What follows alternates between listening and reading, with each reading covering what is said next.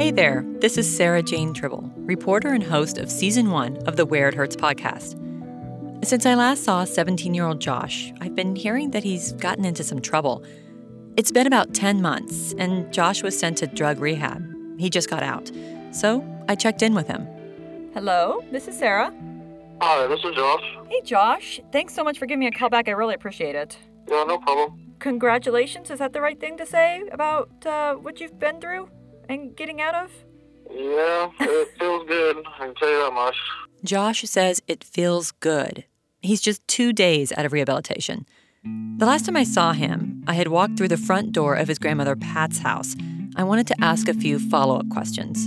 And there he was, half dressed and lying awkwardly backwards on a bed that I could see from the front door. Earlier that day, Josh had told me he'd thought about his mom a lot. His mom had died of an opioid overdose years ago, when he was a toddler.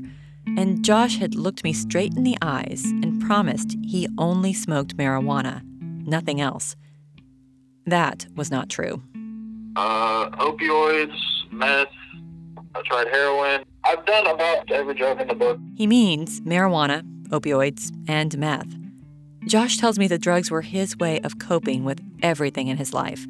His mother's death and absence, his dropping out of school, and then his grandparents getting older and sicker. Josh found himself losing control. He described being awake for days because of drugs and then falling out, sleeping deeply. He had some run-ins with the police. His grandparents, Pat and Ralph, kicked him out. And then it just all caught up with me and I went to jail. Josh ended up in juvenile detention, and a judge sent him to rehab in Kansas City to get cleaned up. After being in juvie, Josh says rehab felt like a place where he was finally getting some help. One of the staff gave me a brand new pair of shoes because my shoes were all torn up and rips in them and everything else. They helped me out with clothing because I gained a bunch of weight back. And one of the staff even went out to a store and bought me a whole bunch of Nike clothes and stuff like that. Yeah, I mean, it was... Honestly, I liked it. I had no complaints. Josh talks to me about getting a job and going back to school. He says maybe he'll become an auto mechanic or possibly a registered nurse. And when Josh talks about the future, he's hopeful. The Where It Hurts podcast is produced in partnership with KHN and St. Louis Public Radio.